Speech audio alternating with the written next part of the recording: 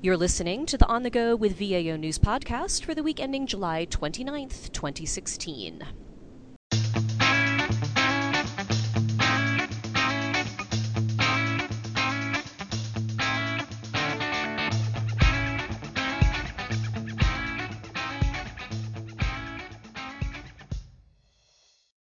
Hello and welcome to the podcast, our weekly recap of the top headlines from the Daily Acquisition News. Thank you for tuning in today. I'm Dara Curran, content developer and news writer. And I'm Allison Cartwright, fellow news writer. The Office of Management and Budget is asking specific agencies to monitor user activity and establish a program to manage personally identifiable information in its updated Circular A130. The update aims to establish general policy for information technology planning and budgeting and consolidate numerous policy updates on federal agency information security in a single point of guidance. A130 emphasizes applying real-time knowledge of the cyber environment, practicing proactive risk management, and undertaking the protection of information privacy and security as a shared collective responsibility. Also, following up on OMB's circular activity last week, the Chief Financial Officers Council and the Performance Improvement Council have released a companion playbook to help agencies implement the requirements of OMB's Circular A123 update. Representatives from more than 20 agencies contributed to the guide, which addresses the basics of enterprise risk management and its guiding principles, how to develop a model ERM, and how to implement the newly devised approach. President Barack Obama on Tuesday set out new structures for responding to significant cybersecurity incidents and procedures for federal agencies to follow if they do experience a breach. The Cyber Response Group will lead overall government coordination of policy and strategy regarding significant cyber incidents, while the Department of Justice has been tasked with helming the threat response, the Department of Homeland Security with asset response, and the Office of the Director of National Intelligence with providing intelligence support and related activities. This week, the General Services Administration launched the new TechFAR Hub portal within its acquisition gateway, which provides a forum community to allow federal workers to join with other acquisition professionals to gain better understanding of digital services acquisition. Some portal features include educational classes, podcasts, case studies, and a solicitation builder tool for procurement officers. The Army is reporting some very significant savings with its Logistics Modernization Program, or LMP.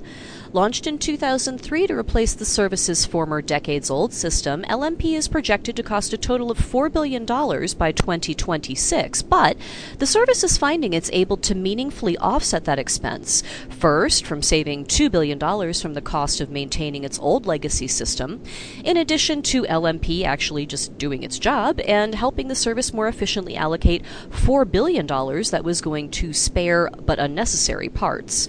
The Army is also using more modern tools to interface with the new software, such as barcode scanners and Wi-Fi-enabled mobile devices and tablets.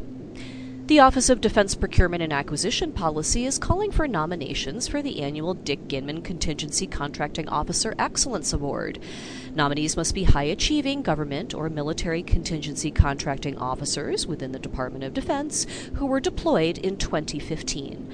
Nominations will be accepted through September 15th. The Government Accountability Office found during a recent review that, despite government-wide efforts to streamline the process, the Federal Research Grant Administration process remains overly complicated and is undermining the very efforts they are meant to further. In its interview with grant recipient universities, GAO determined recipients found the process too prescriptive, added to the workload of specialists who were intended to be performing the funded research, and added cost to the supported programs. GAO suggested agencies identify areas in which they can standardize requirements across organizations, making compliance easier, postponing pre-award requirements until applicants are pretty sure they're going to get funding, and narrowing down compliance activities to focus on the areas that pose the highest risk of researcher conflicts of interest or improper use of funds. Contractors for the National Aeronautics and Space Administration who have custody of $10 million or more in NASA-owned property, plant, and equipment will be asked to increase their reporting to the agency to a monthly frequency under a proposed rule published July 26th. The rule would also push the annual due date from October 15th to October 31st to give contractors additional time to develop the report. Comments on the rule are due by September 26th. The Environmental Protection Agency on July 28th published a direct final rule revising its Disadvantaged Business Enterprise Program to improve the program's utility, minimize burden, and clarify requirements for recipients of EPA financial assistance and DBEs. The revisions to Title 40 CFR Part 33 include establishing a self-certification platform and removing existing EPA certification requirements for firms that cannot be certified by another federal agency, updating the exemption threshold for fair share negotiations from $250,000 to $1 million, and changing DBE reporting for all recipients to an annual basis. The rule is effective October 26th, though the agency has also published a companion proposed rule to allow for public comments on the direct final rule.